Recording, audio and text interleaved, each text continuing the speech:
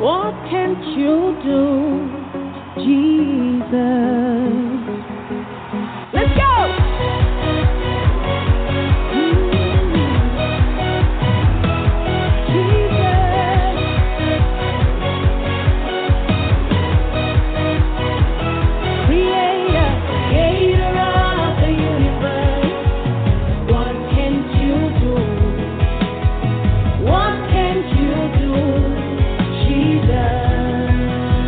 Somebody said, name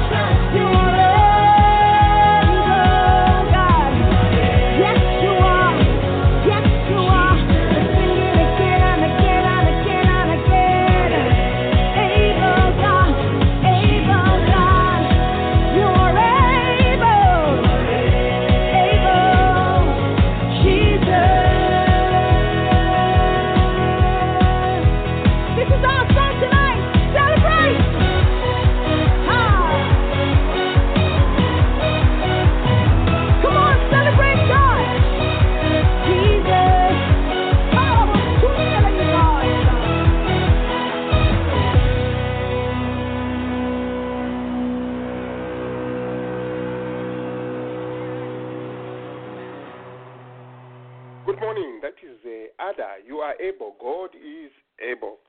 Welcome to Zambia Blog Talk Radio. My name is Roger here in nice and not so cold Prairie Orthodox 8:05. It should be 10:05 in the East Coast and 17 hours in Zambia.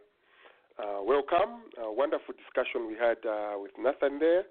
So we hope we will continue on the same path to make. One thing I sense about the members of the diaspora, I think there is something happening. There is the hunger to want to do something back home. We want to do something. 404. Is this Bella or Anakas? I get confused these numbers now. 404. Good morning. Good morning, Roger. How are you? This is Bella. How are you, Big? How are you today? Can't complain. You know the drill. There's no need to complain. Let's see if Big Brother here is. His phone comes through and then it starts ringing. What kind of technology is this? No, guy, you are the guys who you laugh at me. You, Bella, you all laugh at me that when it comes to technology, I'm primitive. But No, I mean, because you see, my plan cannot allow me to call in directly. So I figured out on ZBTR how to connect myself. So you call yourself, Dejo? I call using the system, Blog Talk Radio. It calls me. Yeah, but you call yourself. Yes, I call myself. That's neat. Yeah, you have to find the way. You have to find the way to get into these things. To survive. A man got to do. Hello, my friend. How are you? How's the snow there? By the way, it's Super Bowl Saturday today. We have our own Super Bowl, although no one knows about it. Which one? You know there is Canadian football as well, right? Oh. Yeah. Okay. No, there's Canadian football. We have like the American football. I know you have a league there. I've seen some of these American guys coming to play. So the Super Bowl is this weekend? It's this weekend because you can't wait until December. There will be too much snow in the stadium. No one will be there. Oh, yeah. Of course. Yeah. Of course. Yeah, so today is Super Bowl Saturday. But anyway, that's Canada. Everything we do it in moderation. We don't overblow stuff. You don't call it world champions when you are playing amongst yourself. when you're the only one playing as the world champions. My dear. Yeah. Where is this young man? Yeah. Noah, good morning. Good morning, Roger. Morning, everyone. Yeah, good to Roger. have you. How is Indiana? A lot of snow over there? So far, not yet, but we're expecting some snow later on in the afternoon. It might be less than an inch, but yeah, it's cold, but snow later on today. Yeah. Roger, I expected Noah to say more on that show, but probably it was my fault. I didn't give him an opportunity. We need to. No, I figured he had a little bit more to say, and he was being rushed. I was just listening, but I had a little bit more to say, but I think there's always next time. Yeah. Did you guys have your first show on Sunday, or you haven't yet had one? No, not yet. We are still working on the logistics because there was a shift in leadership. This man is there. I met him at. Does he work on Saturdays, or is No, he travels a lot. He works for a telecom company, but he's usually free on weekends. Yeah, so we are working on the logistics of switching our program from Saturday. We are trying to see if we can work on Sunday, but we are just trying to get a few logistics in place. But our first show most likely is going to be the first week or second week of next month. Okay, sounds good. Sounds good. You'll be just starting something Christmas. Bayama, Pennsylvania, how are you? Good morning, Roger. How are you? And Fine. Muli apa tarika tuishinga ndi muli pa voice shani technology issue pile. I think it's I think it's a reception maybe. Now we can hear you. Now we talking can. About Canadian football. So I just wanted to ask you, do you still like soccer, or now you have been? No, soccer kale tuale kayama. Soccer is boring. I can't even lie. I used to I'm be. glad to hear that. I'm glad to hear that. I used to be a Ghana Red Devils. One goal, eh? 90 minutes 0-0. 0-0. Gamuletiana ba strike rovers na Guantara United. Yeah. So awe amanda fidwa soccer. So I sit panono na tamba wako interesting like World Cup rare tamba. But kwatira kokora sana. I explain to people American football action takwa at karoba ingishawe. You know, that throw and someone catching it, it's an action on its own. Another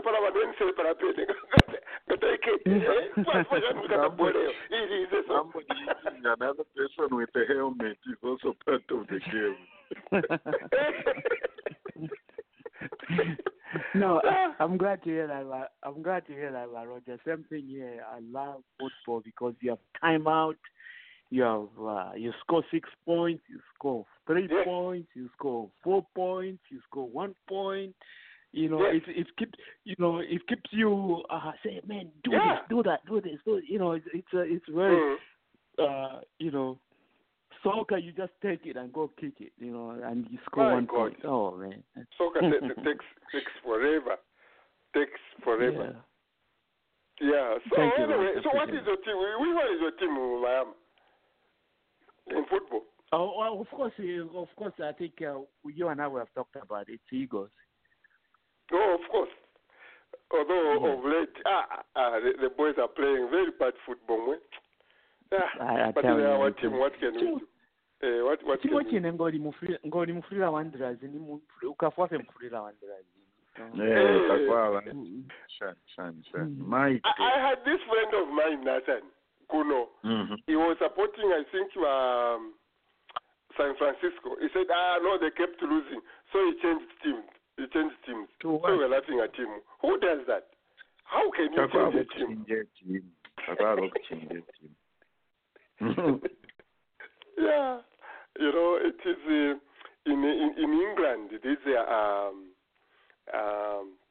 English clubs where people support. It is, to them, Nathan, it goes in the family. So this, I was sharing a flat. The flat was like a small apartment.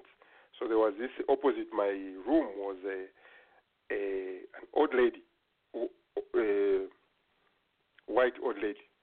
So she says to me, "Oh, how are you? Which team do you support?" I say, "Not much. Manchester a little bit. Oh, whatever." So she says to me, my daughter has married someone from Jamaica and has taken my grandson away from Newcastle. We all support Newcastle. So because my grandson now has to follow his dad, they are supporting, I think, Manchester or that. So I don't want to talk to them anymore. It is that bad. It is that bad. And then someone tells me you can change the team. Are you kidding me? Anyway, Bianchi, how are you, my brother? Bianchi, how are you? Roger. How are you? Talk to me, brother. What's going on? Talk to me. Kenya is drowning in debt. $50 billion is selling citizenships and visas. What's going on? Did you read that? Kenya is drowning in debt. Are you even talking about Kenya? Aren't I all, have my own aren't all problem. African countries drowning in debt, Bianchi? Zambia is worse. They are Yeah. failed to pay Zambia? back the- Yeah, They are Zambia is failing to pay back in the- bad shape right now. What You do know, we call the other day Kalorangini? they raised, just a week ago, they raised interest rates so that people cannot go to the bank and borrow because our kwacha is losing so much. That has not helped. We are just going full throttle. The kwacha keeps going down. You know. Well, I If remember you listening want to to the know conversation. how bad the kwacha has lost, Nathan, Bella, when we borrowed the first Euro bond for $750 million, that was equivalent in kwacha terms. If we were to pay back 750 million in kwacha terms, we were supposed to pay $3.9 billion. Well, since we are still holding that bond, today that bond in kwacha terms, to pay it back, we need 10.2 billion. That is how much our currency has lost its value. So That's from ridiculous. I remember. 3.9, this was, I don't know, 5 years ago, this at the time, when they got this, the PS, 5 or 6 years ago, I don't know. Now we are at 10.2 billion, which means every little bit of money they are making in the country, nothing is going to education, nothing is going to health. They cannot even pay the government suppliers, those who supply to schools, to hospitals. They can't pay them. Everything is going to service these Eurobonds. So things are tricky back home. So you're saying under the normal terms, I remember you talking about this years ago. Under normal terms, you would have paid back 5.2 times as much money than what you borrowed. Yes. Right well, now, let me ask you a question. We are almost paying 3 times more than what we borrowed. Let me ask you a question. Where do the people come from that engage in these type of arrangements? Are they Zambians? Are they from outer space? Or where the heck they come from? That's a very good question. It is a good question. It is a very good question. I don't know. Who wants to say something to that question? Where do these people who do these kinds of things to a country, where do they come from? Who wants to have a go?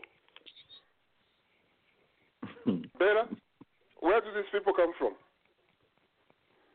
I don't think I understood Mr. Pianki's question. Like, what's his question? Like, who are these people? The ones lending us the money? How can you do this kind of damage to a country? That's what Pianki is saying. If you say you are a Zambian, if you say you love your country, how is it that you can bring this much damage to your country? Where are you from? Do you really love Zambia? Or have you just come from the mass?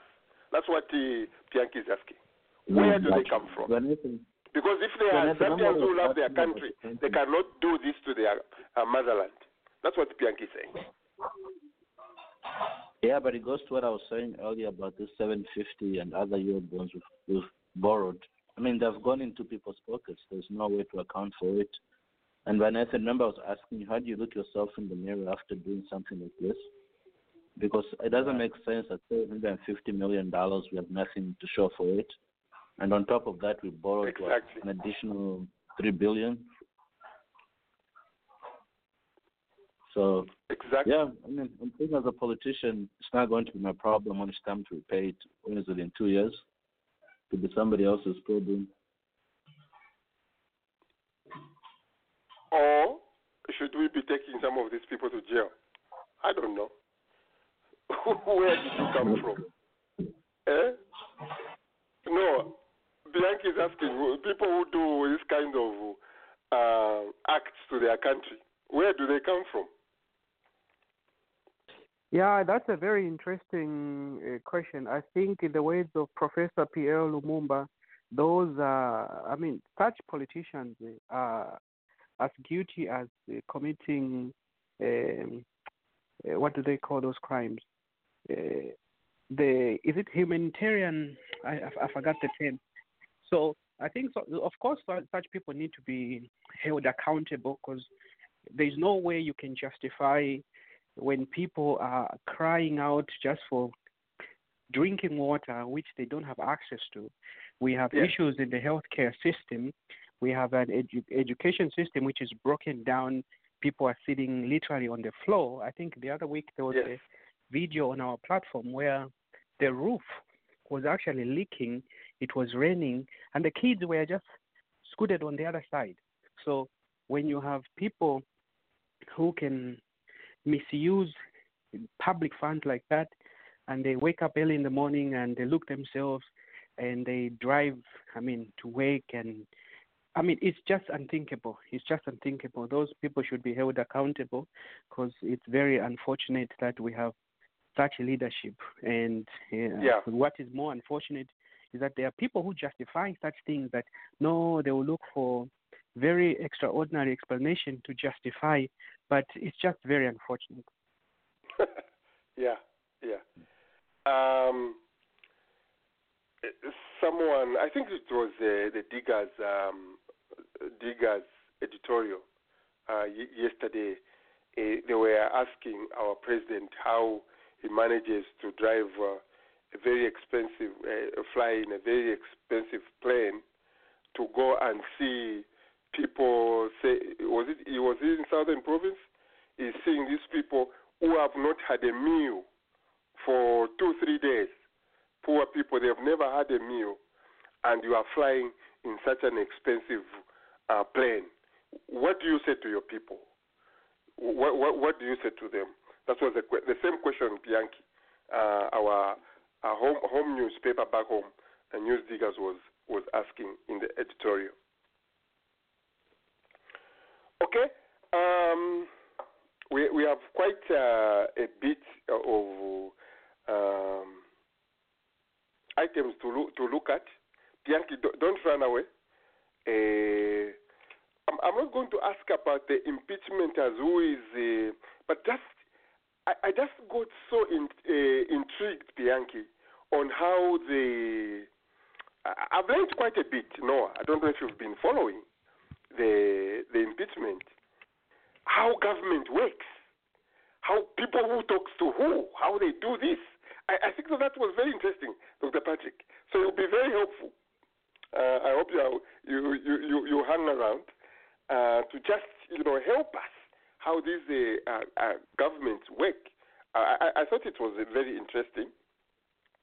Water cooler, Dr. Patrick, might go out of hand today because last week on Saturday, while we were on air, the opposition leader was in the Copperbelt, and in the Copperbelt,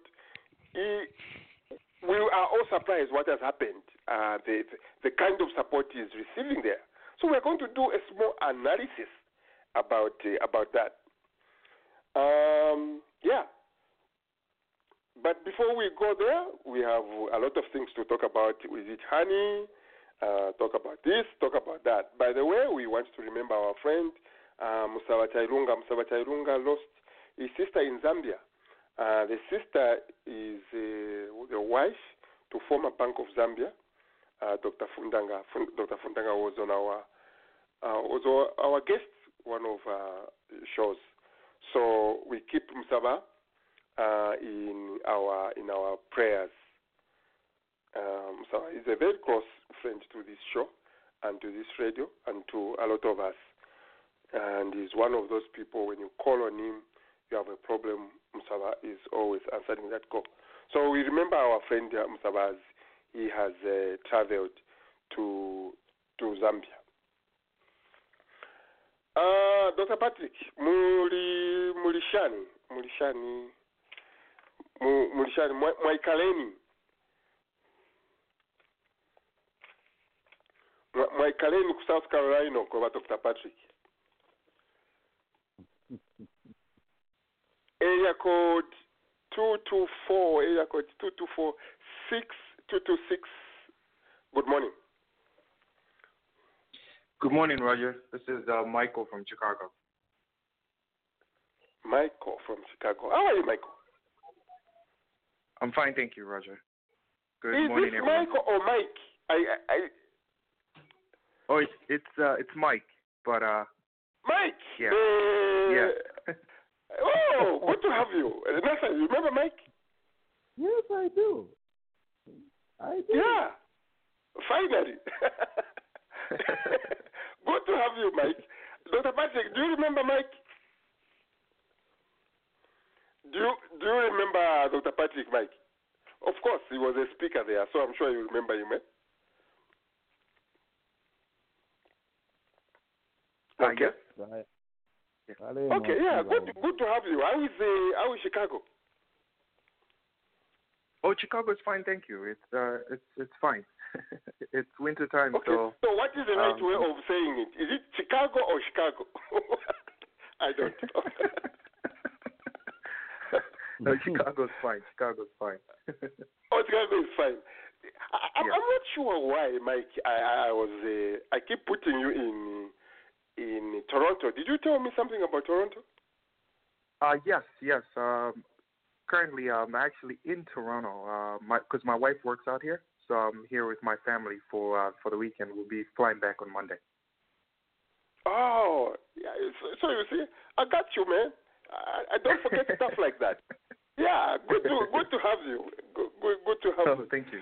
Thank you. Chairman. How are you?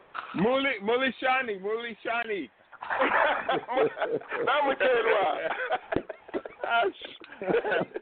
I'm sorry, my brother. Hey, Mike, I have something for you.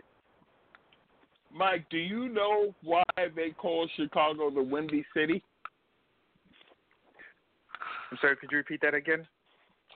Do you know why they call Chicago the Windy City? No. Okay, a lot of people think that they call Chicago the Windy City because it's cold and the wind blows hard. Yeah, that's what I thought, Doc. That's what I thought. The real reason is during the Great World's Fair in Chicago, they called it many of the buildings, the White City, because all of the buildings were painted white.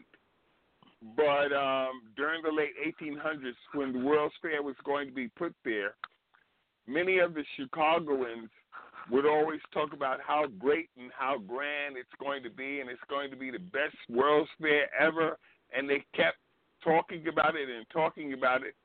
So the word blowhards, meaning they just brag too much, that's why they called it the Windy City. They talked a lot of wind. They blew a lot of wind. So that's an interesting. Oh my God! That's an interesting tidbit for our brothers and sisters. So the Windy City actually it is sarcastic. People are being sarcastic. Yeah. They talk too much. They were bragging about the greatest World's Fair. They talk too much. Yeah. Oh my God. Yeah. Okay. No, that is interesting. They talk too much. So Mike, that's a good one for you to talk to your friends in Chicago. You catch them off guard with that. Absolutely. Yeah. I'm definitely going to be asking a lot of questions. That's true. Yeah. Okay, no, good to have you, Mike. And finally, I think we were talking the other day. We were texting. I wanted you to be. Yeah, we sure did. So, like I said again, on top of we'll talk a little bit about some politics today. So be ready, because I got a lot of questions. Dr. Patrick, I'm working on. Okay, why don't we start with this? Oh, I'm Sokotwane. How are you? I'm good, thank you, Roger. How are you? How is everybody else? I can't complain. No, I can't complain. Good. Today I was telling people we have our Super Bowl here in Canada. It is Super Bowl weekend, but Nathan doesn't even know about it. It seems like everyone in America, as always, they don't care. But we're okay with it. I didn't know about it. Okay, that's okay. You're not hurting my feelings. That's okay. That's fine. No, but as long as I know that the Eagles are not playing, then it's okay. I know you love the Eagles. That should be good enough for you. That's a problem. You see, that's a problem. Even our prime minister, one of the prime ministers, Harper, one time said, "I don't watch Canadian TV. I only watch." People were so mad. People were so. Yeah. So Dr. what Patrick, does he watch? He said he watches American news. So they were not very happy about it. American, everything is dramatic. It's dramatic. Dr. Patrick, you warned us, if you remember, I don't know if it was last week or the other week, about the lower Zambezi. We had a small victory. The ministers announced, no mining in the lower Zambezi, blah, blah, blah, blah. But it turns out now the chiefs are putting more pressure. They are saying, we want the mines here. We want the jobs. There are no animals. There are no animals here. There are no animals here. So, according to me and my thinking, I'm thinking probably the chiefs have been bought, Nathan. They've been bribed. I could be wrong. Nah, you're not wrong. So, Dr. Patrick, what do we do? What do we do here? If the chiefs, the only thing, the owners, not the owners, that land belongs to all of us. What do we do, Dr. Patrick? Yeah, I think the only thing you can do at this point in time is two things. One, you can continue to protest from afar, or secondly, you have to come up with the money to compensate or to equal the money that the chiefs are going to get. That's the only way. And how are you going to come up? How are you going to come up with money to equal what the chiefs going to get is unfathomable. You know that the chiefs are being approached with this dilemma and saying, "Chief, yes, you want to be the chief and you want to provide for your people. So, and right now you're struggling. So we're going to give you $20 million, and $20 million will take care of the homes. And if some of the people have to be moved to a different site, we'll pay for the move, and we'll pay for the housing, and we'll pay for the schooling. We'll pay for the food for at least the first 10 years. So you won't have to worry about anything. You'll be a great king, and the people will love you because they have everything for them for the next 10 years. So $20 million plus all of that. So if you were the king, what would you say? What would you do? Unless you can match that kind of money, you won't say anything but thank you very much. Yeah. Everyone who went through grade 10, was it history, Nathan? Back home, we learned how the whites, when they came to Africa, how they were bribing the local chiefs to gain access to their land. And now this is 2019. We thought this was gone. Well, like it never changes. Yeah. Yeah, it never changes. It remains the same. The only a third thing what you can do is, if it's going to be a done deal, meaning you won't be able to come up with the $20 million plus, what you can do is entreat the chiefs to include in the agreement that the land is going to be not purchased by the corporations, but leased. That way, you can always, at some time in the future, from a position of strength, take the land back. But lease instead of sell. Another thing is, in addition to that, you can include into the agreement a land preserve meaning a certain land that can't be touched, and take it from there. But there's a few things that can be done, but it's going to be difficult. Well, those two you just mentioned, Mr. Patrick, is really the ideal way to go about it, I would think. Lease but the land. Dr. Patrick, the kind of money he's talking about, only government can do that. Poor me and Nathan, I don't think we can even go near that. Yeah, but what Bianchi and I we're talking about is the chiefs themselves leasing the land, because they won't be able to purchase it, and they won't be able to match the monies that are being put out. Included in the contract is a long-term lease, and that way the land will always be remanded to the chiefs and the chiefs after that. Yeah. Yeah, I remember one time we talked about this, Nathan, when we talk about poaching in Zambia.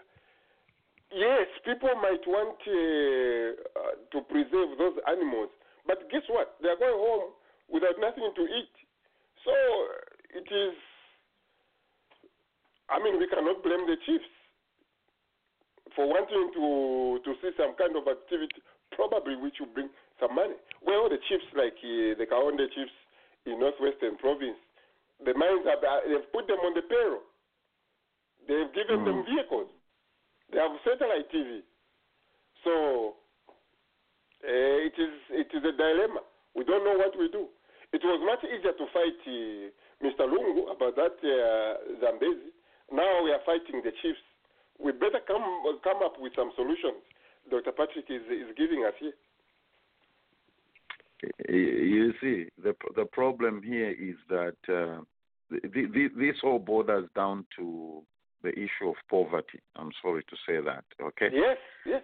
And then the greater aspect of it also is lack of principle. Can't we just leave that land the way it is? Whether there are no animals or animals, just leave it the way it is. What's wrong with that?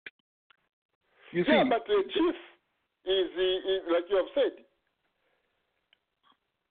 is in poverty. No, the chief is not God. This is where also our custom has gone wrong, because you can't criticize or speak. No, I mean some of these things, Roger. That's where we get in trouble, you and me. You see, if it's wrong, it's wrong. It doesn't matter if it's the chief, it's the president, it's the pope. It is wrong. There's no human being who's infallible. Let's go there now, okay? Now, this is where Bianchi and I begin to speak the same language. There's no human being who's infallible. I don't care what the chief is saying. Some things need to be left the way they are, whether they are animals or no animals. In our ZBTR forum, Dr. Patrick, I sent a documentary video clip. I need to forward it to you. What these mining conglomerates have done in my hometown where I was born, Bianchi. These mines don't pay their fair share of taxes.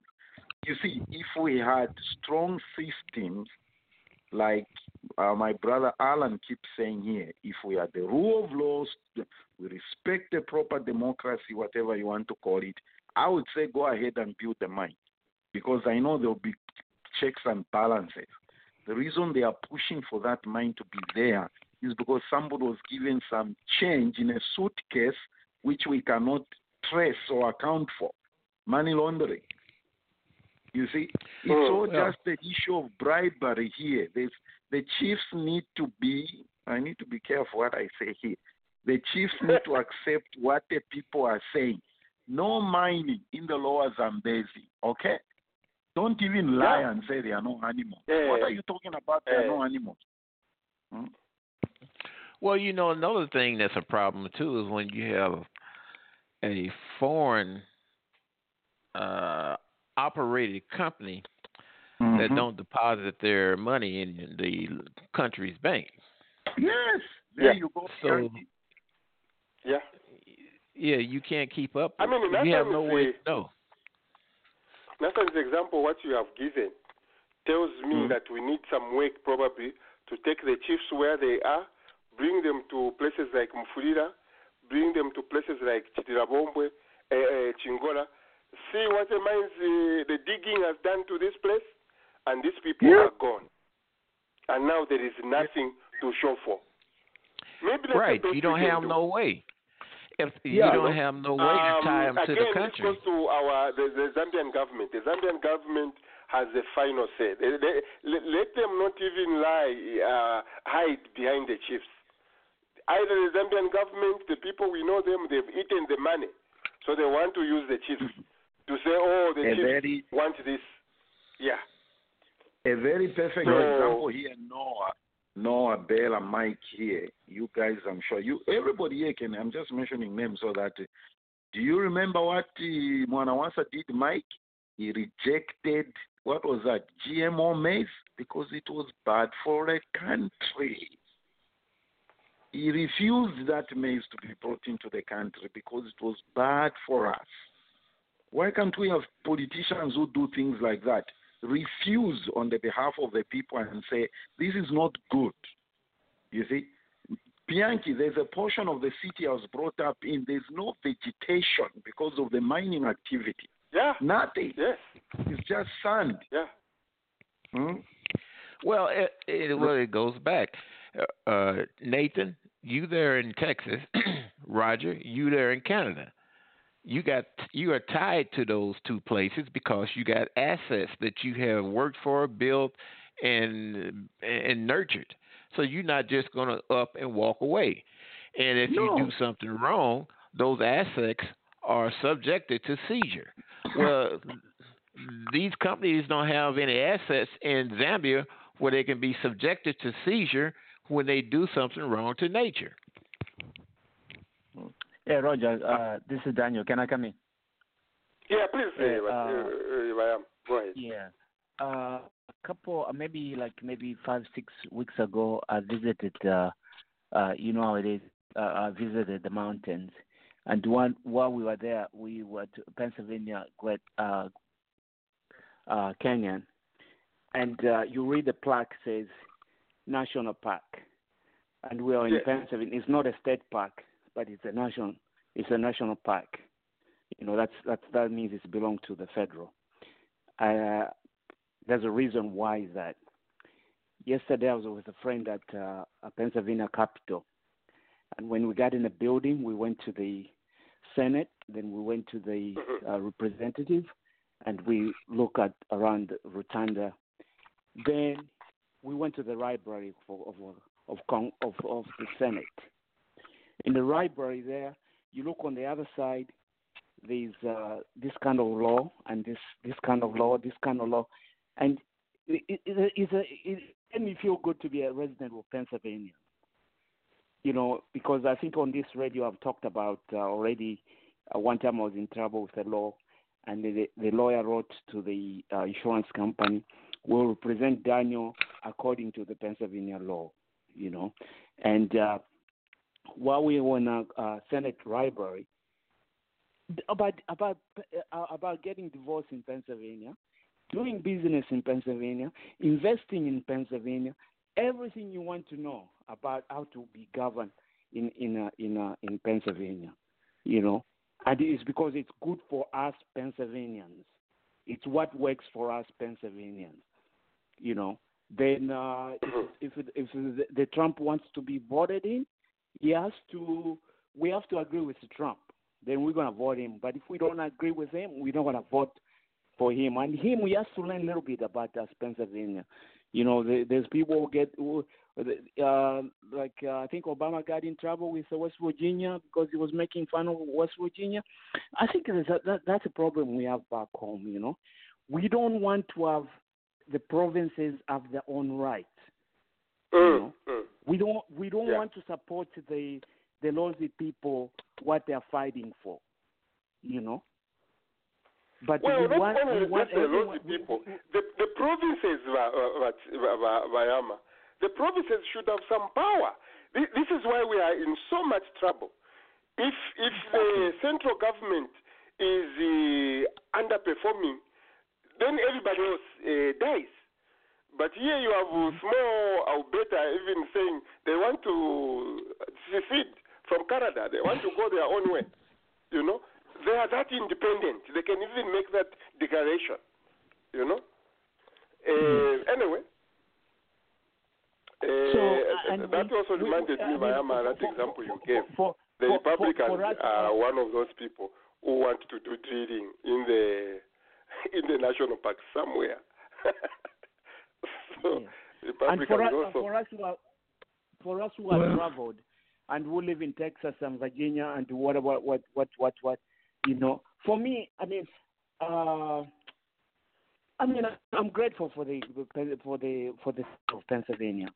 You know, I'm grateful for the state of Pennsylvania, and you know, and at the same time, I'm grateful for the federal government. You know, and you know, sometimes I rather the state police stops me than the local police. You know. So sorry to divert the discussion from what you're saying, Yama. One of the arguments they are making is that we need mining to improve the economy and to provide employment. How can Bianchi? How can Vietnam? Who's making this argument? The federal government. The same chiefs who've been bought. Let me finish my point. How can, and Zambia, we are so proud about our peace and stability and everything, which doesn't yield anything. How can Vietnam, which was war-ravaged, Bianchi, hear my heart here, Dr. Patrick, how can Vietnam, I posted the figures of tourism, Muzet Tiara Forum, how can Vietnam, Bianchi, which was war-ravaged, no human rights in existence, have 1 million, how many millions, Roger, tourism visitors? Vietnam. Zambia, you just talk about your peace and stability, doesn't yield any results. We don't need a mine in the lower Zambezi. Stop it. Oh, you are brutal today, Nathan. No, you need to boost. You need to boost tourism. Yama, hold on, Yama. Because here's the thing. We don't need the mines. It will just bring more problems. How much? Boost tourism. Zambia has never gone to war. So your peace and stability, why isn't it bringing tourism? Vietnam was ravaged by war. Now I'm speaking like a person from Luapula Mount. You see? Nathan, how much is the resources worth in the lower Zambezi? How much are the resources worth? Have they figured? I don't know whether they've done that. We need to find that report or analysis. And it's a very wealthy. I'll just tell you this in generality. It's a very wealthy natural resource. And the Zambezi itself is a major source of water in our country. Yes. So it will affect the river flow too. Side by side by the mines, that is a huge risk for an African country without proper controls. And something else that people are not thinking about, Bianchi, here. You know what? Mines bring a lot of pollution. It's going to affect that river pollution-wise in a lot of ways. That's what people are not talking about. The noise, the acid, everything. Yes. Please. Anyway, our government, that is our message anyway from ZBT. Government, you have the last word over that. Do the right thing. Come in, Roger? Go, Titus. And anyone who wants to jump in, these guys here, they can take over before you know it. In the first place, you are all settling, talking this and that. Where did the animals go that are supposed to be a party? Thank you, Titus. To start with, because when Bianchi is asking that, what is the value of this mining and whatever that you are trying to bring in, you are going to claim you're going to rake in this amount. Then secondly, can you show us which mine is supporting livelihood of Zambia? The other ones, you close them in the Copperbelt. They were mines, right? Why did they not create jobs or anything? People have left Copperbelt there in Solwezi. Is there any booming of employment with the Solwezi mines? Or there's booming of profits, which we don't know where it goes? If Sorezi Lumana mine is doing very good, why can't it support the Lower Zambezi people? Secondly, the vice president is Lozi from the same area. What can she tell us? Or just the other chiefs of the Western Province? Is this the best idea to bring a mine or to pick a money that you're corruptly involved to say that you bring the mines here? I think I should end there. You can never have a vice president who's supposed to be checks and balance agree to have your own chiefs being bought. And at the end of the day, she should be able to sign that if that thing goes sour, she's part of it. She's next to Lungu, they're making those decisions. She's the only one who can say, I think this is not the right direction. Well, she can't. I don't think she can say it. And I don't think the chiefs can say it unless there is a compensatory equivalent. And as I'm listening and thinking, there are two additional equivalents. We in Zambia Blog Talk Radio can't do it because we have not built up our tourist paradigm yet. But the competitive or the competition would be the tourist industry. If the tourist industry can outbid or outweigh the mining concerns, that's one way. Or the tourist concerns can join with the energy lobby group, in which you can develop a lot of energy resources from the Zambezi. So if you can combine those two industries, then at that point you probably have a better negotiating position to outbid and give the chiefs a way out of selling off their land. You need to have something as big and strong to outbid the mining industries. And I propose that the tourism industry as well as the energy industry to get energy from the Zambezi might be a way. So two things that have Nathan. come here. We had quite a bit to cover here now. One subject has taken over. So two things. One, we really need to give the chiefs the alternative so they can. They are making a cry here. I don't think they are stuck on mining. Two, I think we realize our government has bribed these chiefs, whether rightly or wrongly. I don't know. They'll take me to court. Who knows?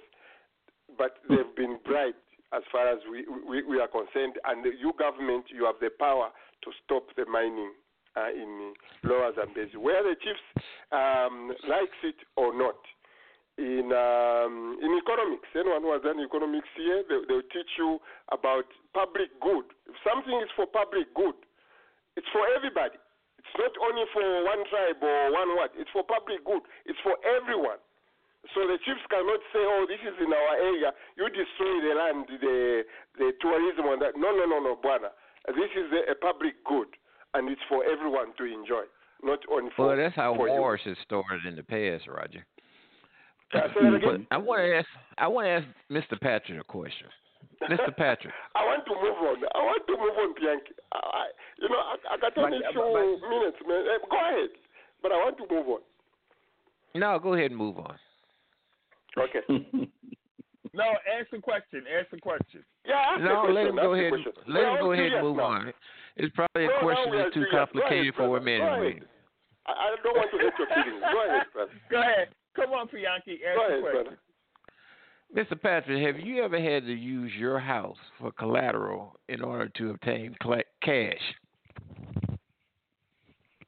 Oh, that's a good question. Yeah, it's called a mortgaging out. But yeah. Okay, yeah. Hang on right there. Mm-hmm. Same thing, reverse mortgage. Right. Mm-hmm. All right. Your house is your natural resources. The cash you need, you wanted, you got in order to produce something, you being the skill to produce something that you was able to benefit from to pay off the loan or the money that you received that was backed by your house. Mm-hmm. Your house was the copper. The money you got was the contract to use to build something for your community, which is your family. Right. That produced revenue allowed you to pay back the contract. You monetize your house. So why come these countries that's sitting on all this copper, all this cobalt, all this aluminum, don't do the same thing? Now, granted, you are the skilled. You got to have skillful people in the country that's able to carry out these projects. That's how Vietnam done it, Nathan. Roger still don't understand. No, I do understand. I do understand the problem we have. Dr. Patrick can wake up one day with his house and he says he wants to get some cash. And someone will ask him, how much do you want for it? You'll probably say, okay, can you give me 300,000 or 400, 500,000? He's going to make the final call as the owner of the house, Bianchi. Are you following my thinking? In Zambia, our copper, our cobalt, our everything, we don't have a say on the price. So they'll tell us from UK, a country without copper, without nothing. They'll tell us, oh, by the way, copper today is this much, whether you like it or not. Well, let me ask you this, Roger, because what you just said really don't apply. If you wanted to build a clinic, how much does it cost to build a clinic? 100,000 quattro? The labor, the material, the furniture.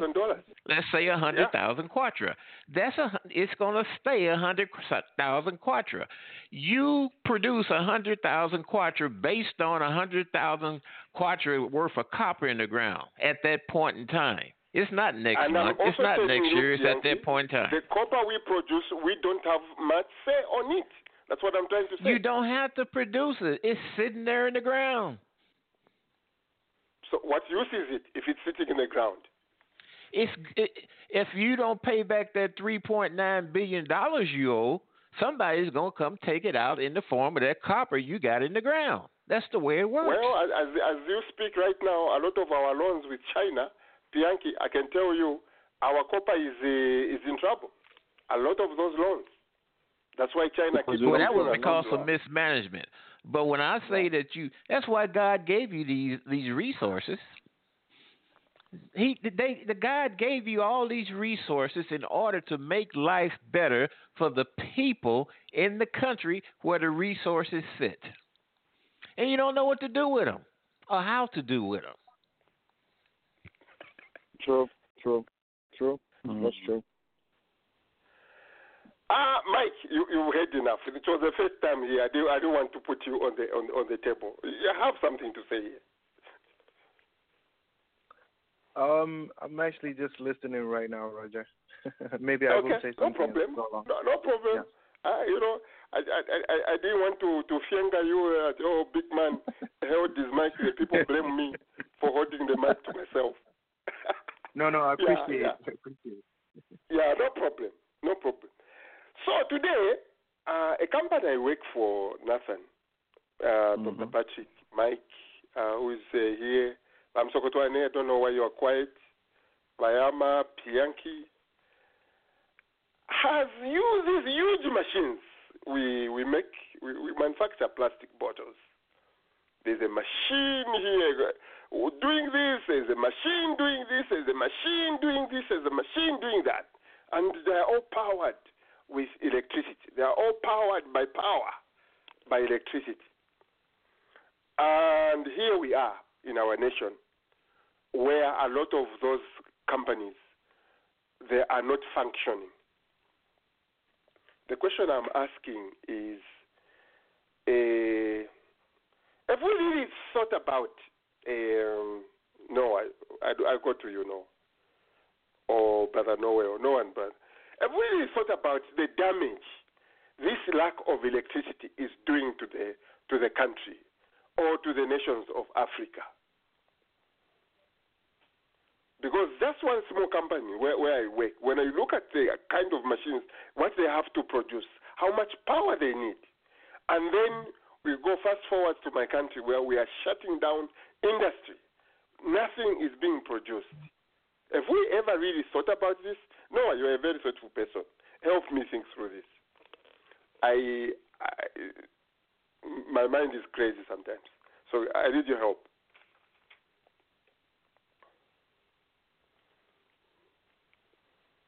Who wants to take a go? What kind of loss or damage are we having in a nation where we have anemic power shortages the way we do? What kind of damage? Oh, it is just Zesco. There is no power in the house. There is no light. That is okay. Or there is more to it than meets the eye, which we are not thinking about, ladies and gentlemen, on the call. You know the question. Go ahead. No, go ahead. Nothing. Okay. The question I always ask myself, Roger, with that question is, where did this start from? How did this start? What really happened? Okay? Because the excuse status is what? Drought, right? Low water levels, because we depend on hydro, whatever. I say to myself, are you telling me that in all of Kaunda's 27 years, there was no drought? There was no drought. That's a question I want somebody to answer me. I've sent this question even to my good friend Smart. I've asked him. Number 2, Chiruba had the worst drought, Dr. Patrick. When President Chiruba took over, I think in their first year in office, it was reported that Zambia experienced the worst drought. We didn't have load shedding. So maybe there's some information behind all these things that we are not understanding. Maybe Dr. Kaunda imported power secretly, we were not told. Maybe President Chiruba imported power secretly, we were not told. That's the question I want to understand. Where did all this start? How did we find ourselves in this situation? Because it's unthinkable. You are killing the country. If that person, okay, look, all these big organizations, I understand they've come up with with some alternatives. They've bought generators. Some places, I'm told some places they don't turn off power because by nature of what, I don't know, some places they don't turn off power. But think about that small business person, the barber shop, Dr. Patrick, yes, the hair salon, the welding person, the person who does a welding company, the shoe repairer. Now you need certain machines to cut the rubber and to sharpen the edges when you finish repairing a shoe. Just those small people doing small little things on which the family depends for their livelihood. Are we really thinking about these people and the effect it's had on them, Pianki? It's very tragic. It's really very tragic. These people don't have the means to go and buy generators. Again, Nathan, when I look at the entire machinery using that is just one company. Now the entire country is shutting down. The entire nation. Mm-hmm. I posted the video. You liked it, Nathan. I posted the video on Zambia Business Conference, and they are talking about the financing. One of the things they talked about, Dr. Patrick, in that video was what Nathan is talking about here. Where did this problem come from? Yeah. Our lack of foresight as Africans. I don't know if it is Africans, but this problem is, by the way, is the entire continent.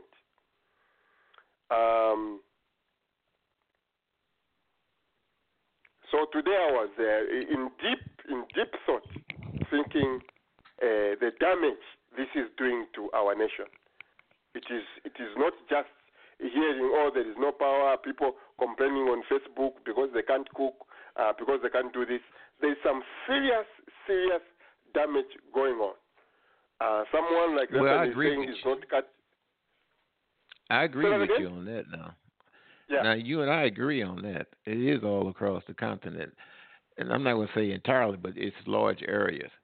And at some point in time in the future, it's going to break loose. Then when it does, look out. It's going to run, run, run, and going to achieve great things. But the thing is that you have to get to that point. You know, it's just like a bird when it lays eggs in a nest, and the eggs hatch into baby birds.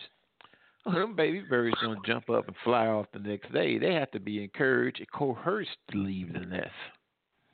And that mother bird will sit there and holler, hoop, and make noise and flap her wings and everything else until those baby birds get the courage to get out of their comfortable nest where they've been fed and nurtured and go out and do what they have to do.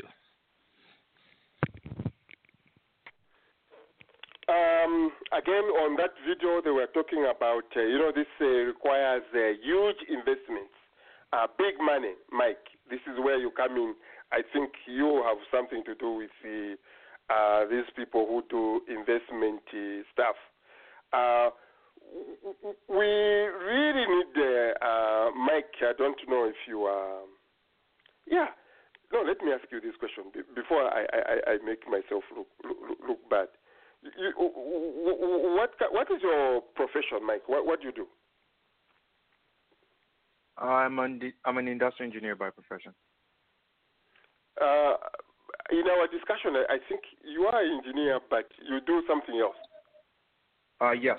Or did my you background ever is in finance? In finance? Correct. Yes. Did you do anything in investment? Stuff like that, investment management? Yes. Yeah, so I'm pointing you to where I'm saying what I'm saying is on this video they are talking about how aggressive we should be first looking for deals which probably will help bring financing to a lot of projects back home. One, there is reluctance by the Western world, the people who hold money, to bring money to Africa. So people like you, I think, will come in handy if you have your ear to the ground. People who are willing to put money to solar. What we are trying to do, I was talking to this lady I talk to all the time. She's in Denmark. So she's saying, why don't we do a pilot project, Dr. Patrick, where we take a small, not a small town, but a township. We put in this solar. We see how much money can come from there, whatever. In other words, if townships can be isolated from the grid, the remaining little bit of power probably can go into powering these plants we are talking about. The small companies can go to power that. So we, again, Nathan, from your discussion last topic you were talking about, we have work to do as members of the diaspora. Let's see if we can find support. But I know what Dr. Patrick is going to say. Just bring the business plan on the table. There are people with money who are going to finance some of these projects. Think about it, gentlemen.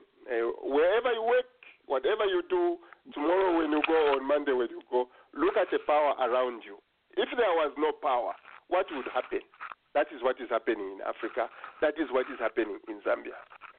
It is a sad story. It's not even funny. It is very sad.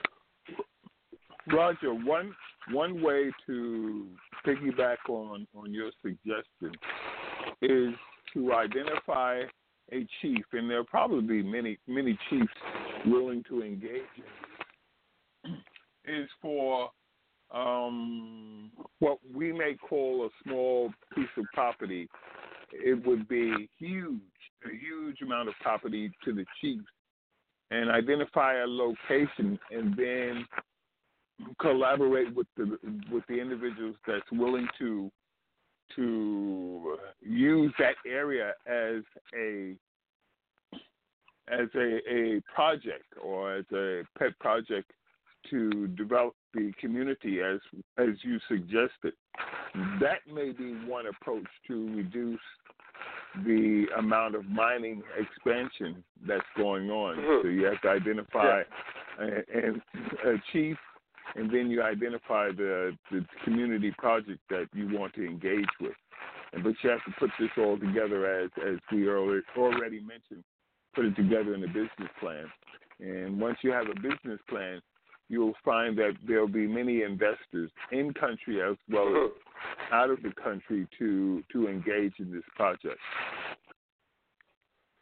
And that is one of the things, those who are my friends on Facebook, go to Zambia Business Conference. There's a video there, watch it. It takes long, but one of the things they talk about, Dr. Patrick, is our continent lacks people with skills who can do due diligence to a given project so that it can be funded.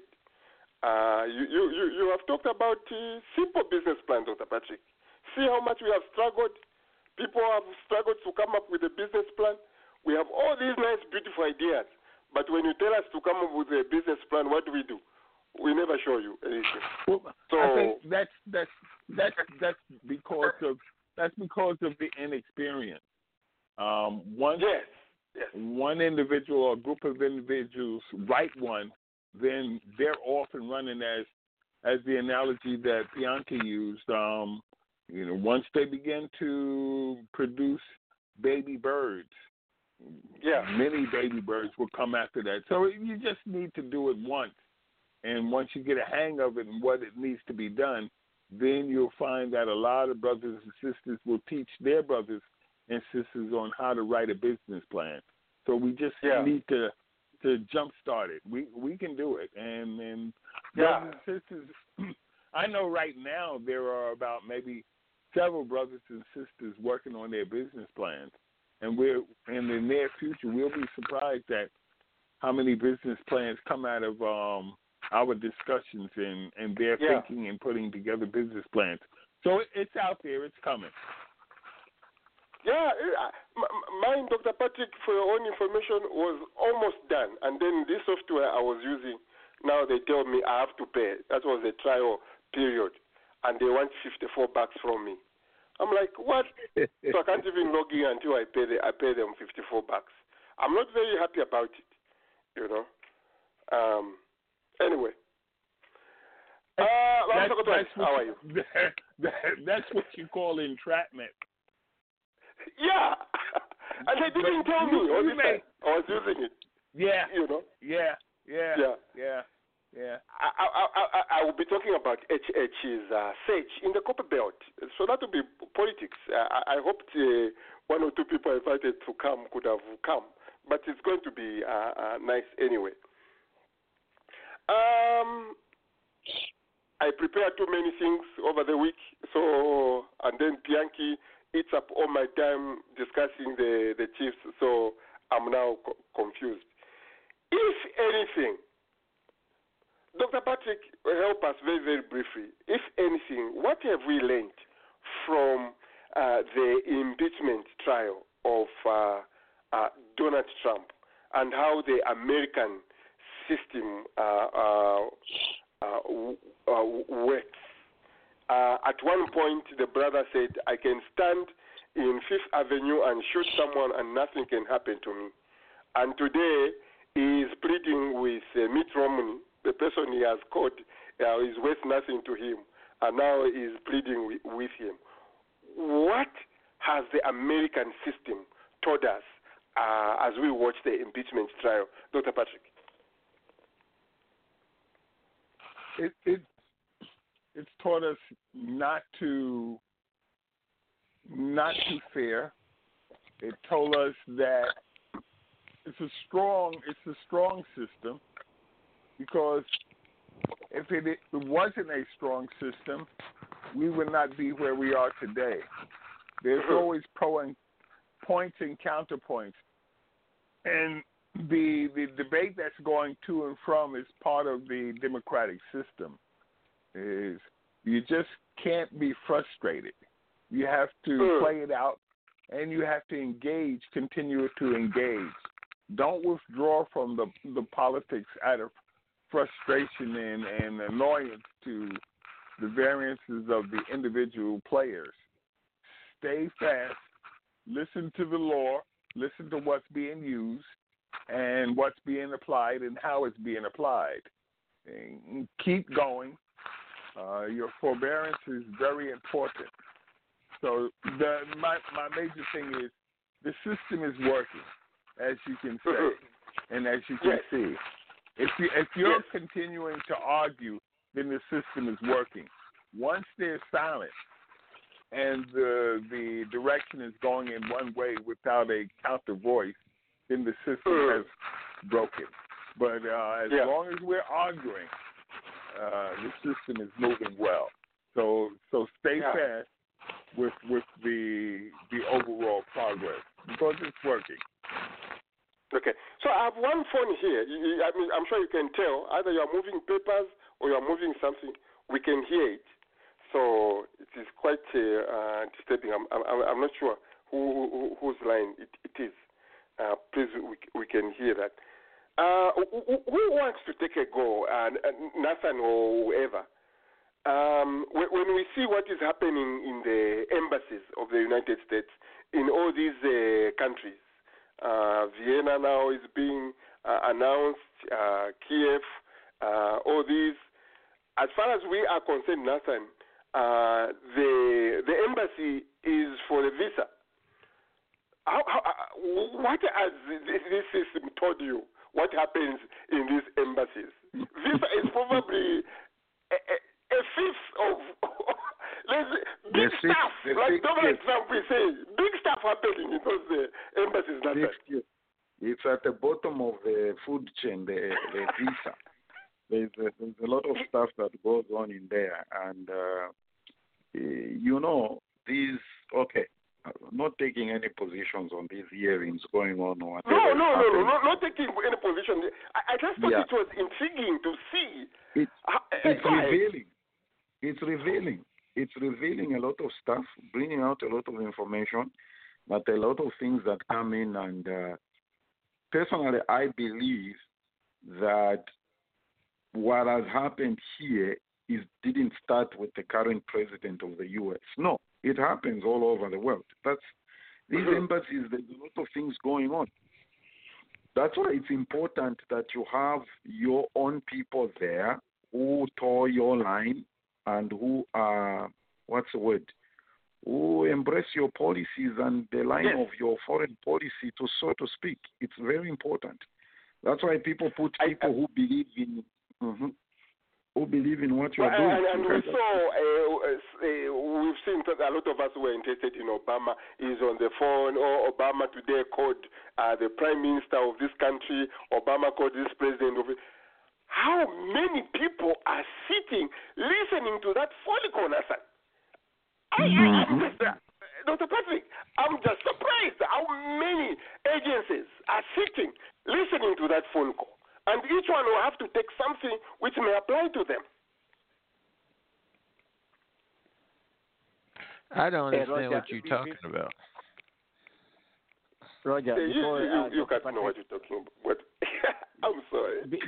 Before Dr. Patrick jump in, and for me, what I've gotten out of this, there's something larger than Republican, there's something larger than Democrats, there's something larger than independent. And the same thing about Zambia. That's what we need to realize. There's something. GRZ should be bigger than PF. GRZ should be bigger than UNCMD. I like that. I mean, So this I is. like that. Those people are behind whatever. Listening to the conversation. That's the United States government. It's not the Republican. It's not the Democratic. It's the United States government. Well, I really do like what you're saying, because I had that thought when I was thinking about this whole thing. How Adam Schiff, a Democrat, Speaker Pelosi, will convene a like what they have done, without fear or favor, no repercussions. And yet, in Africa, we have all these small gods we call presidents. They control everything. They control the speaker. They control the prosecutors. They control everyone. And here in the United States, a simple congressman is sending shivers to the whole president of the country. Wonderful. Well, wonderful. really, let me answer this, if you don't mind. I think you asked me to stick around to comment on this. If you don't want me to, I'm leaving. Yeah. That's true. That's true. I apologize. All right. It's called not permanent friends, but permanent interests. That's all it is. Throughout the years, in the history of this country, the 200 and some odd years, if it's that old, since 1789, you've had these ringlings that go back between party and another party. This isn't a criminal trial, it's political. And you probably have factions on either side, businesses, and some businesses straddle the fence. They're vying for something. You know, those people that you say that's listening to the phone call is actually the people that make policies that affect Zambia. The president don't have the ability to keep up with all the countries in the world. Exactly. Those are the very folks that make these policies that affect Zambia and how this country deals with them. And what you're seeing out of Donald Trump is that you had over 60-some-odd million people in the country, and probably more than that just didn't want to say anything and say they sick and tired of the way things are going. And that's what he represents. He told South Korea, you need to pay $4.7 billion for us to continue to provide you with defense. And he's telling everyone else, because when you look at it and you lay it on the table, everyone is using the United States for some good. I hear Americans say, why come we can't have insurance, free insurance like such and such country, like New Zealand, like Canada? Well, if these countries paid their own in talking about defense, then those perks that you're talking about that you want to see here probably would not exist. People talk about socialism, and they point to Bolivia. Well, if Bolivia's socialism is so good, why do people from countries right next door to Bolivia trek 1,200, 1,500 miles to the U.S. border? Why not go to Bolivia? And finally, with some of the problems you described that's going on in Zambia, you're not ready to take on these problems that the United States has. So stick to Zambia. No. I refuse that. And the reason we are bringing up this Yankee, it is thinking, how do we make our countries strong, to have strong institutions? When we see what is happening in the United States, what can we take from this lesson which can help us build strong institutions in our country? That's my point. Well, I'm not the point is this, right? So that I can start arguing the American politics. But what has made America to have such strong institutions? As you watch this impeachment, it should teach you something. Whether you like Trump or don't like Trump, it should be able to teach you something. You don't control your leaders. You just go through the process of voting for them. They're regimes. Exactly. We have regimes here in the United States too.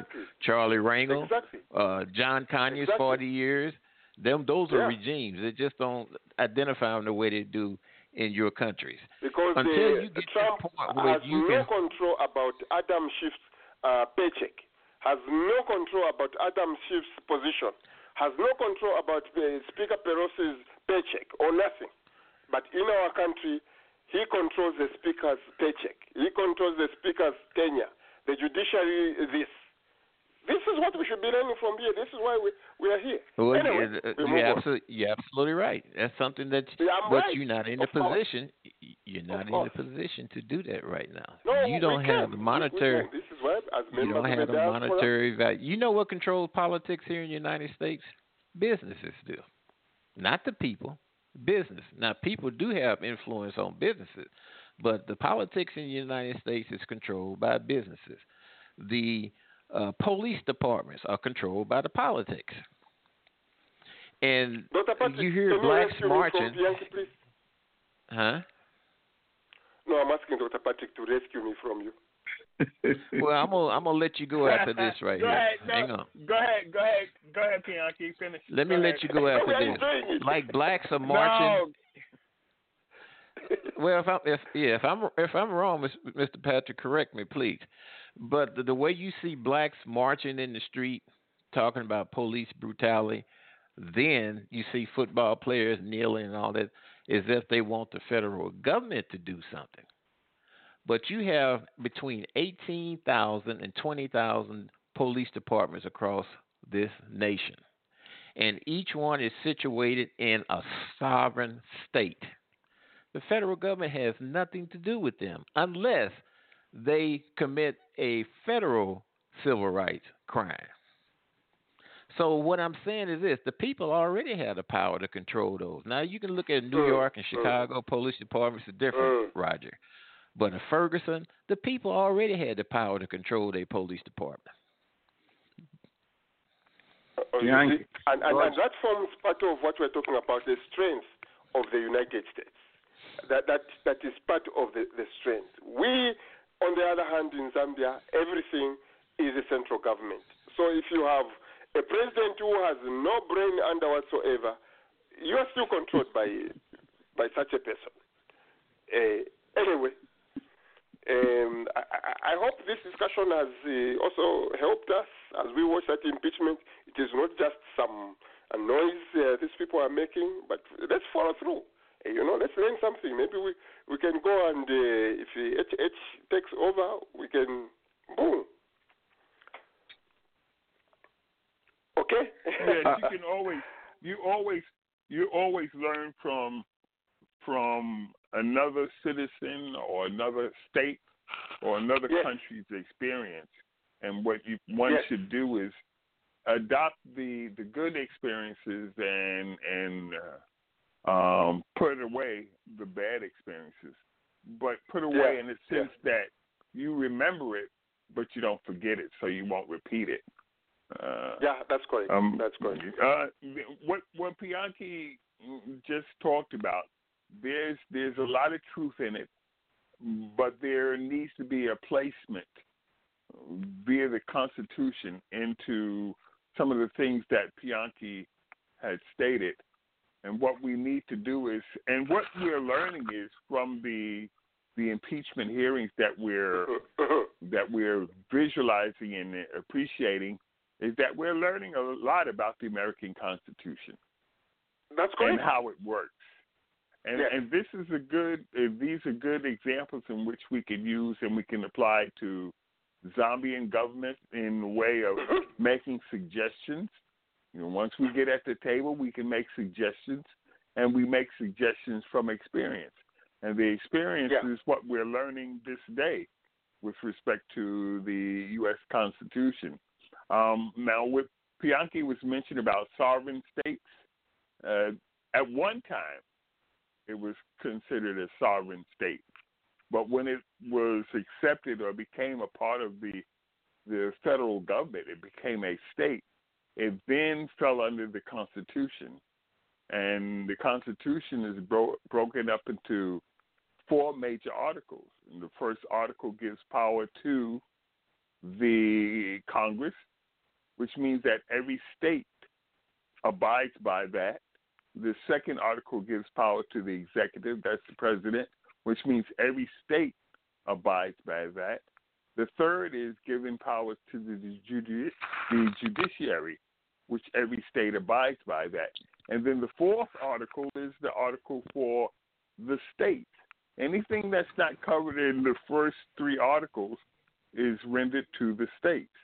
So in that sense, the sovereignty is found in the 4th article, way after the first 3 articles. So they're also found in the 10th article too, Dr. Packer, because 10th article say anything that's not delegated to the federal government goes back to the states. And another point, people don't elect the president. The state elects the president through the process of electoral college. That's true, but remember what? Remember? Okay. Yeah, go ahead. Right. Go ahead. I was just going to say that, Bianchi, you said it. In fact, that what's not given to the federal government is delegated to the states, and that's true. That's what's said in the 14th article of the Constitution. So the powers do remain with the federal government, and we can go into a long discussion on who gives the power, and as well as the status of whether you're going to talk about popular vote or if you're going to talk about electoral vote. But we can talk about that at another time. Yeah. Okay. But again, we're No, learning. that is, We are learning from this on the process. side. I just wanted to help us. Those who are watching whatever is happening about the impeachment, it is something I think we can pick up one or two things, I'm sure. And that's when I was thinking about Adam Schiff not being controlled by the president.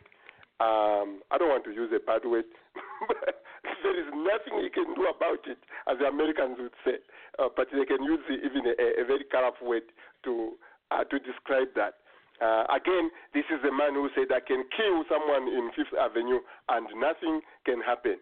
But guess what? The other day he had to call Mitt Romney, of all the people, to come for tea, for lunch.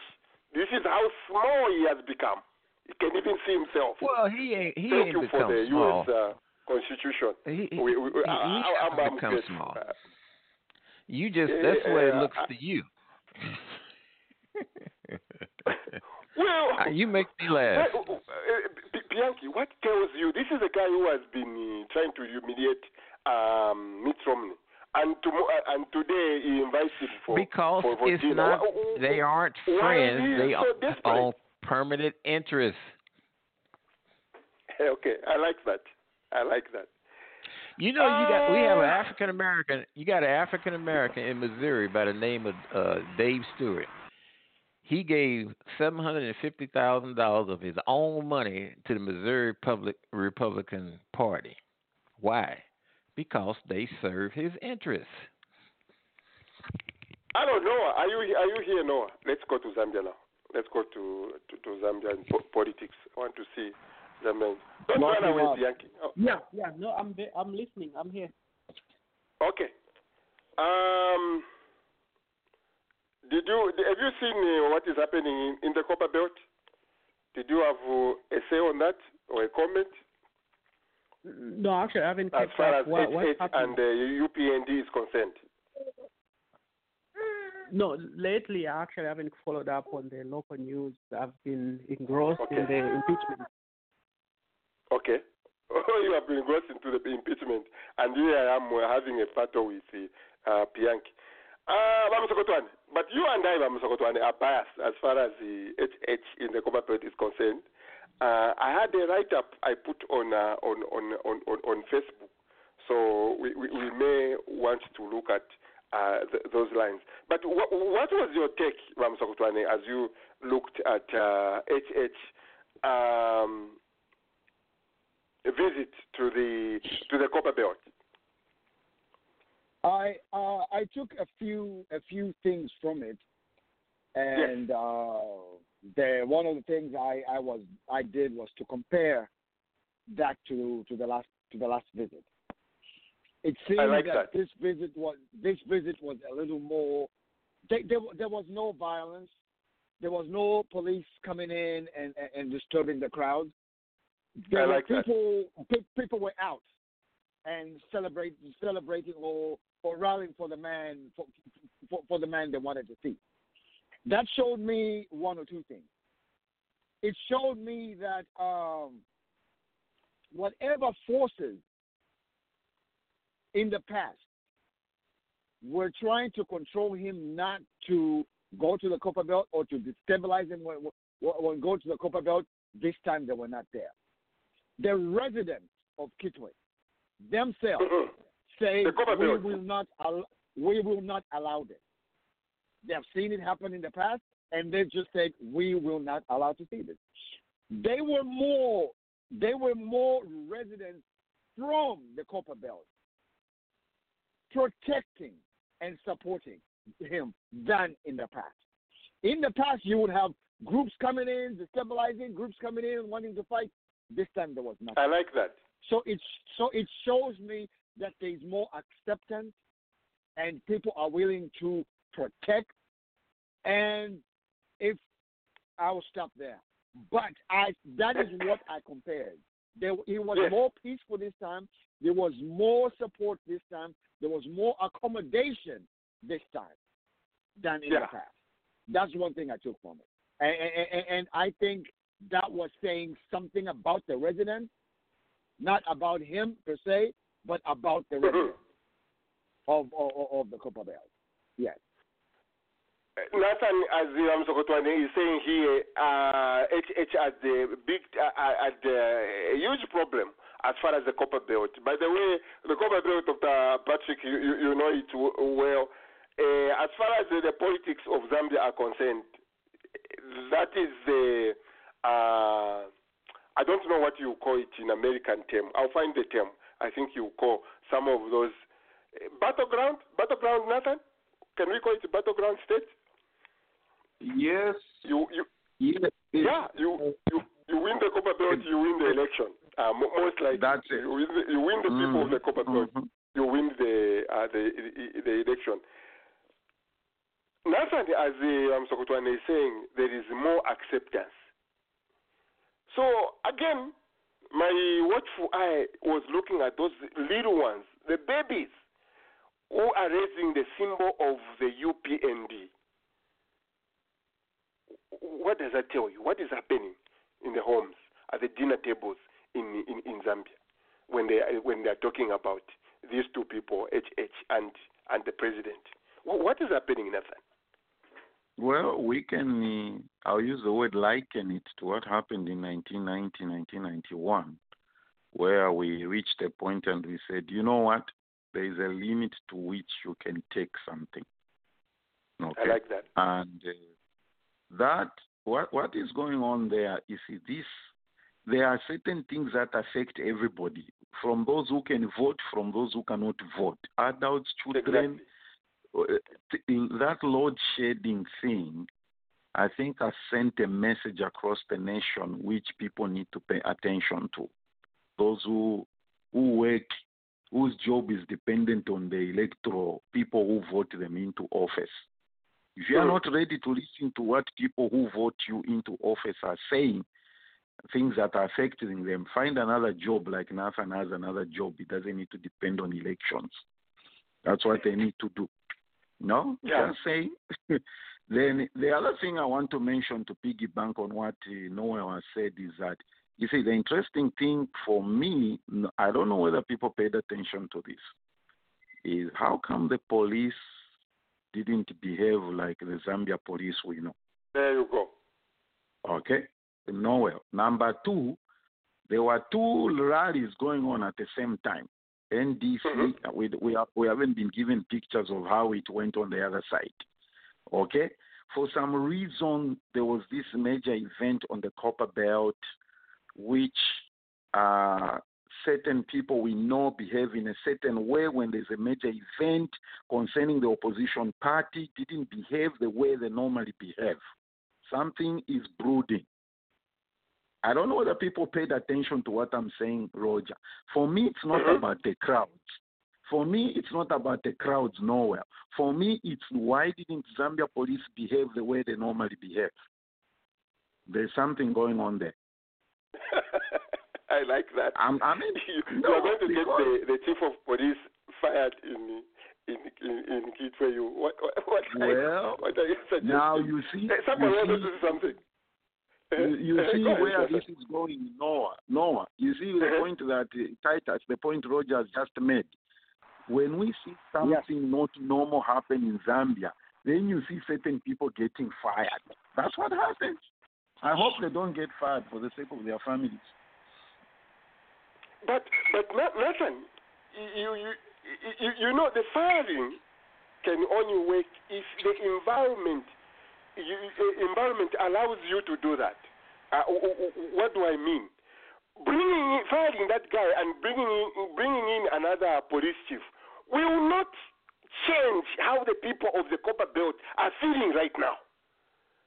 So those police people are probably just following the mood of the province. Because the mood of the province is generally, it's what's the word? It's an industrial place. Okay, industrial places cannot take place without electricity or power. This is not an accurate statement. I'm going to say to some extent, not in this time and age. You can carry on agricultural activities to some extent without power. I've put a disclaimer there. Don't shoot me, Titus and Noah. You can carry on some agricultural activities to some extent without power, not industrial activities, which is the Copperbelt. That is what defines the Copperbelt. Now, you are at a place where what is going on in the country has affected this population to an extent where I don't, you see, I try to process this, Bianchi, and I say to myself, how are people managing? Nathan, while I may agree with you that power has probably contributed a big part, according to what people are saying, a lot of them are complaining about Twachola, as in if it's the youth, the unemployment. You know, it's like the suffering. Everyone has just been sucking in this suffering, and now power has just broken the back. Saying powers, yes, power it's an economic front. The reason it has been the item that has broken people's backs is because it's something that you don't touch or mess with, to use an American expression. So you have messed with something that you're not supposed to mess with, just like in 1990, 1991, somebody messed with the price of the staple food. You see, history has repeated itself just in a different way. You see, Roger. You know, at one point, Nathan, Titus, you can come in here. At one point, Nathan, I was suggesting to people of Zambia, to my friend, as I was discussing, I don't know, maybe it was Wakaronde. I was saying, right now, I think in the nation, there is gasoline in the air. It is just waiting for a spark and things to go up. People have been watching. The president buy himself a very expensive plane, a show that one fire truck can cost $1 million, $250,000 ambulance. People have, the pain has been brewing. Go ahead, Titus. Go ahead. What you saw, your observation for, I'll give 5 minutes to chairman, outgoing chairman, UPND, North America, to say something at the end of the show. But go ahead, Titus. You may have a comment here.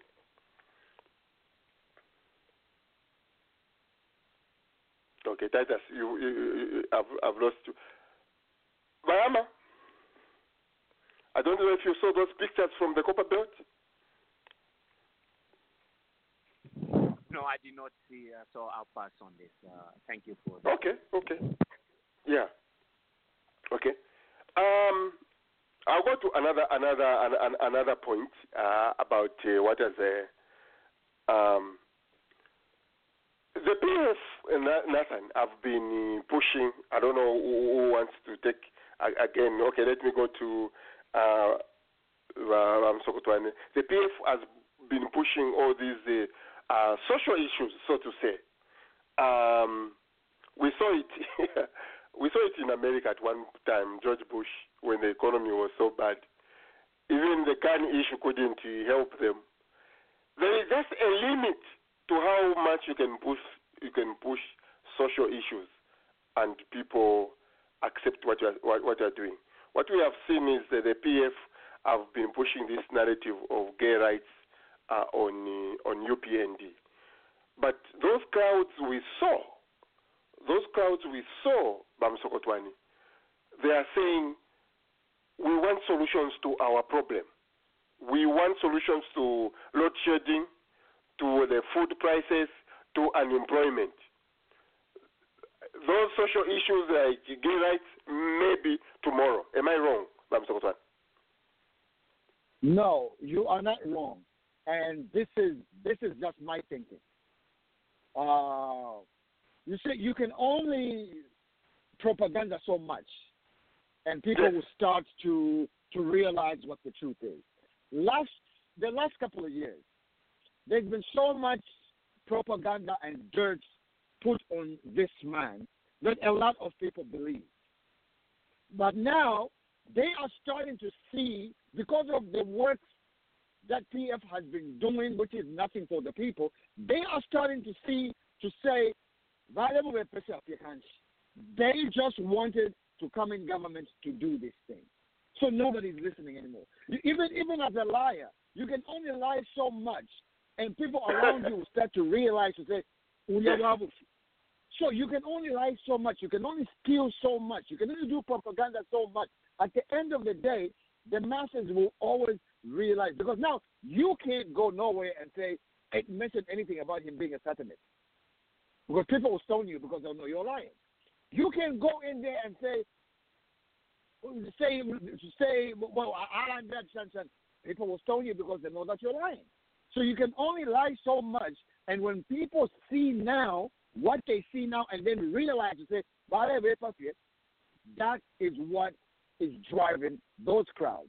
Is they are not believing the other side anymore because they believed it.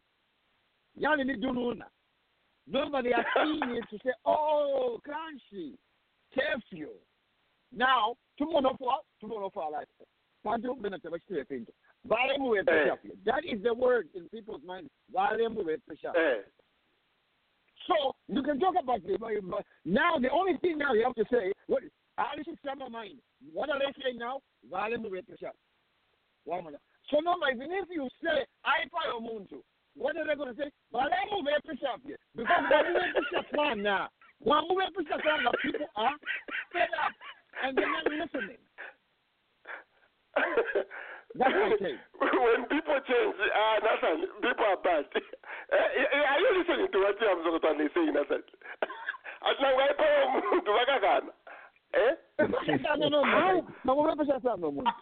How confused, Nathan, is the ruling party right now? If, as Brother Msokotwane is suggesting here, whatever he can do now, they will say people will be on their side. How confused are they as a political analyst here? How confused are they? Because they don't know what to accuse HH now, and people will buy it. It's a joke. Nowadays, even climate change, it's a joke on Facebook. Oh, it is HH who has caused it. People are joking and laughing. How confused is the PF right now? Nothing. Or should they just be preparing to pack? You see, the thing is that when you run out, when you know that people have run out of options, ideas, or because we always say discuss in political campaigns, what do they say? Discuss issues. So when you've run out of issues, what happens? You just start fabricating stories and things and stuff like that. Me, I've really been amazed at this climate change thing saga going on there, and I'm like, come on, what are you trying to say that people are dumb? They're not that dumb. They can tell that you run out of ideas on what things to talk about here. I mean, the same-sex marriage thing, propaganda didn't stick, okay? It failed to stick. And before there used to be the, Satanist thing, Freemason, all those things. All that stuff, people are saying no. They failed to stick. You don't want to hear it. And you will want to know for a Satanist. Create jobs, make the economy workable, and all those things. That's what it is. Yeah. I mean, the propaganda is not working. The handwriting on the wall is clear. It's very, very clear. The the handwriting. I like that part where you say the handwriting on the wall is very clear. We need a break. Dr. Patrick, you read what we are saying. I don't know if it is you know Zambian politics, Dr. Patrick. Throw in 1 cent. Help us. Throw in 1 cent. We're analyzing once no-go area for the opposition, and now is being celebrated. Celebrated. One other thing, Nathan, and everyone who is on the call here, Mike, jump in if you can, if you're understanding this Zambian politics. One other thing I've found, Nathan, is that the PF, when making is it the NDC, the National Dialogue for the Constitution, they chased the three mother bodies from participating in the Constitution process. And the three mother bodies, they are powerful. The Catholic is part of it. So what has the Catholic done now? The last time the president was in the Catholic Church, it wasn't pretty for him. But we have seen now each time he goes to the Copperbelt, he's being welcomed in a lot of these Catholic churches. And in Zambia, when you have the Catholic Church on your side, if you are they are not on your side, you better start packing. Roger. Yes. If you remember last year or the year before, when HH went to Ndola and he was at the radio station, he had to come out on the other side through a window because the mob was coming in because they did not want him in the Copperbelt through a window. Today he's going in through the front door and getting out of the front door. There you go. There you go. There you go. Today, the people who are having problem, Nathan, per market, it is a PF. They don't want to see a Lungu t-shirt at the soccer market. Unless they don't want to see that thing. Of course, we don't want to encourage violence, but this is how the mood of the country has changed. And of course, we cannot talk about the confusion which is in PF. They don't want their man. So anyway, a lot of things we discussed. We've learned something from the impeachment trial. Dr. Patrick, I may be visiting Zambia soon, so I don't know if I should go to Lower Zambezi, go and present our case, invite the chief, maybe to visit some of these towns, see what is happening, see what are the alternatives we can discuss with the people, what alternatives we can come up with, mobilize. Part of our job will be to mobilize the diaspora. Let's make these areas to be vibrant so that mining will not be attractive to the chiefs. Roger, and of course, Roger, we'll need to prepare you, and so that you'll go with something in hand, as opposed to talking. Because I like that. No one, no one you're wants sounding like someone from Kasama. From Kasama, that language you're using, Dr. Patrick. So we'll prepare you. Is using. He has lived with too many Zambians for a long time. You are just using the proper language, Dr. Patrick. Proper language. You need to go with something. You're not even mentioning. That's right. That's right. I like that. Anyway, let me give my brother 2 or 3 minutes here as we conclude. Noel Musokutwane was the UPND North America chairman. And tomorrow they will be holding elections, and the new team is coming in. Msokotwane, why don't you have one or two words as we look towards tomorrow and bring in another team to lead us to victory, I hope. Yes. It has been a great opportunity and a great honor for me. A great honor for me to be chairman of UPND North America and Canada. I have been an executive member since I would say 2013. I have been the media director. I have been actually in the beginning. I was interim chairman again. Then I became media director and I became publicity secretary, and now I became chairman again. And with these new coming elections, I said let me step down and let other people take over, and then I work from the back. It has been such an honor to work with a lot of intelligent, great people who have great ideas. But as we are seeing now that the tide is changing, the needle is moving. We need just to have a leadership that is going to take this chapter to another level to help our country get to where it is going.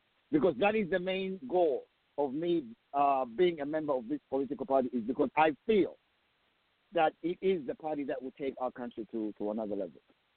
So I have put a few resources, I've put my time, I've sacrificed everything I could for this chapter, and I don't think that there's anybody who would say that I didn't. As you know, when you are chairman or president of an entity, not everyone is going to like you. You are not going to be able to please everyone. But from the bottom of my heart, I know that I have worked tirelessly. I have done my very, very best. I have been honest. I have been humble, and I'm hoping that I've been dignified.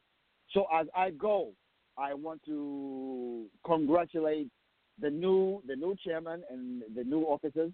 Wish them well, and always wish that God be with them. Wish that they do the right thing. They continue the purpose of the office. They honor the office and respect the entity. And I hope to work with them in and that's the most important thing. Yeah, that's the most. The weakness of a lot of even our. I hope if it wins, we will not throw away everything PF did. It should call them and say, probably, how did you do this? This you did well. There should be some continuity. Since 1991, every government, Nathan, which comes into Zambia, you are starting afresh. We are always starting afresh.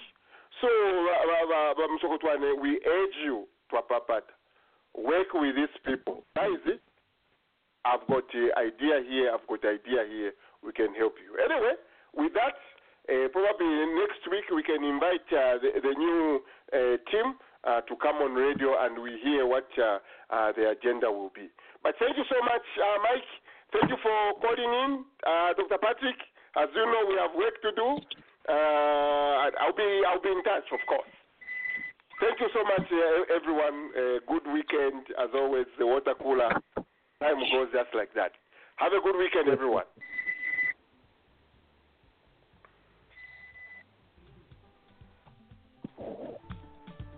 Dale Nipo. Dale Nipo Mkwai.